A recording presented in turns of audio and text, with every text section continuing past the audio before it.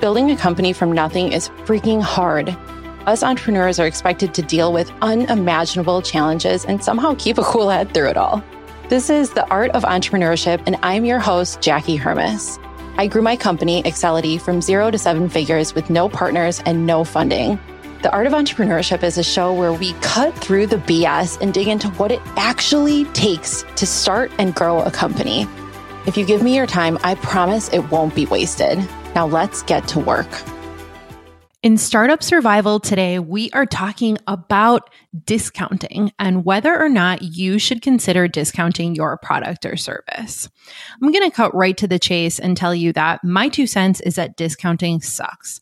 No one feels good when negotiating a discount. And to me, that's because it's hard to feel like you actually got the best price that you could. I know that there are some categories of a sale that discounting is almost mandatory because it's the standard that is set in that industry or that type of sale. So, for example, I just traded in my car for another one that is a couple years used. And this process is just straight up torturous. Right now, buying a used car is insanely expensive. So not only did I look for months to find one that I wanted that was reasonably priced, but on top of that, I had to negotiate, and that was not fun. The dealership ended up including a bunch of quote unquote mandatory warranties that I absolutely did not want, like paint protection and accident protection. And I was going to a dealership that's a couple of hours away. So it just really did not make sense to include those warranties. But then they start playing games like, oh, I can't sell you the car if you won't pay for these warranties and blah, blah, blah. And it's a yucky process. In addition, when you're doing something like buying a used car, it's hard to figure out if the price is actually negotiable. And you don't want to lose the car in competition with others in the market. This is the same as hiring right now. You definitely don't want to lose a hire when you're in competition, but the negotiation process is not always fun. There are a lot of other sales scenarios when discounting is extremely common. So, for example, on Monday, I mentioned that my agency is a HubSpot partner and we resell the HubSpot software. Pretty much every sale that they make is discounted. I have definitely come across some companies that have paid full list price, and I honestly kind of feel bad for them because I know on the back end that HubSpot offers massive discounts in a lot of situations. For example, startups that meet certain criteria get 90% off their first year, which is insane. A lot of smaller companies can get 30% off, and most deals that I've seen come with at least 15 to 20% off. And that is just the price that we're talking about.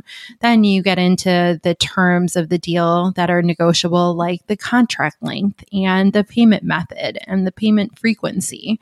It's just with all of these different aspects of a sale, it is really hard to walk away knowing that you got the best deal in a situation.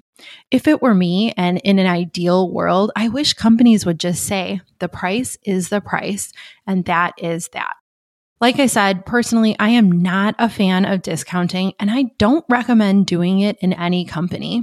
Once you set the standard that you will be discounting, you are going to be negotiating discounts for the rest of the time that you sell that product or service.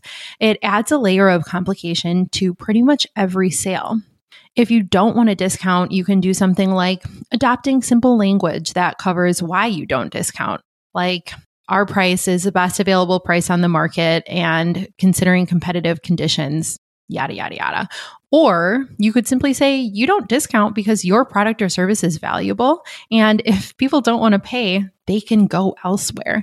And that's something that you have the power to do, even though when you're scaling a company or growing a small business, it often feels like you do not have the power to tell people to walk over things like price. When you are selling services, especially, and that's the bulk of my experience, I believe strongly that the price is the price, and discounting really devalues all of the years that you have spent gaining the knowledge that goes into delivering your services. Let me tell you a short story around this. My husband is actually currently in negotiations with a potential client. Every client he signed since he started his company in February has just accepted the price, and they have signed because they know that in a consulting situation, the price is the price. And there have been certain situations where, companies were cash strapped and he put them on ramp pricing where he's charging them less for a few months and he's charging them more. And that's great for a service provider, especially one that is helping with financial management or helping with growing a company like my agency does, because you basically get to help provide the money to pay yourself.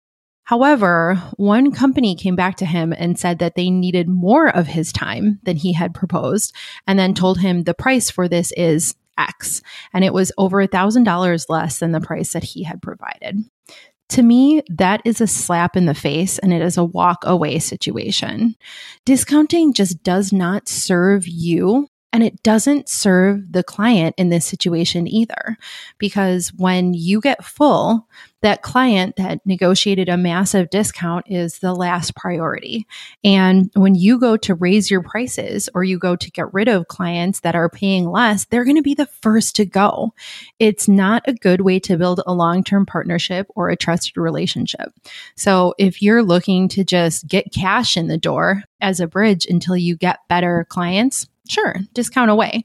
Maybe that's a good strategy for you.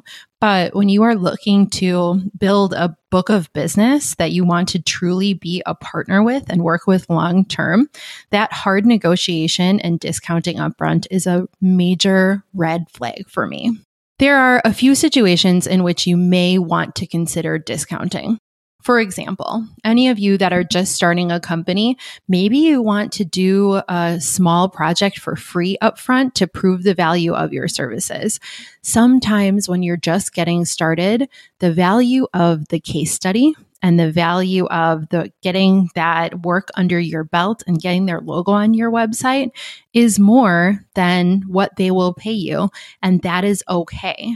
But I'm a strong believer that if you are going to discount or you are going to offer free services, then it should be by your own volition and it should be on your own terms, not because someone came to play hardball with you and pinned you into a situation where you felt like you had to take a lower price for your work. All right, that is it today. I'm keeping this one short and sweet. When it comes to discounting, my vote is no. There are some scenarios where it makes sense, but if you don't feel good about the price and the client is paying hardball, often that is a sure sign that it is time to walk away. If you got value out of this podcast, I would love if you would share it on social media or share it with just one person that you know that will relate to the content or that will learn something from today's lesson. Thank you so much, and I will see you all on Friday.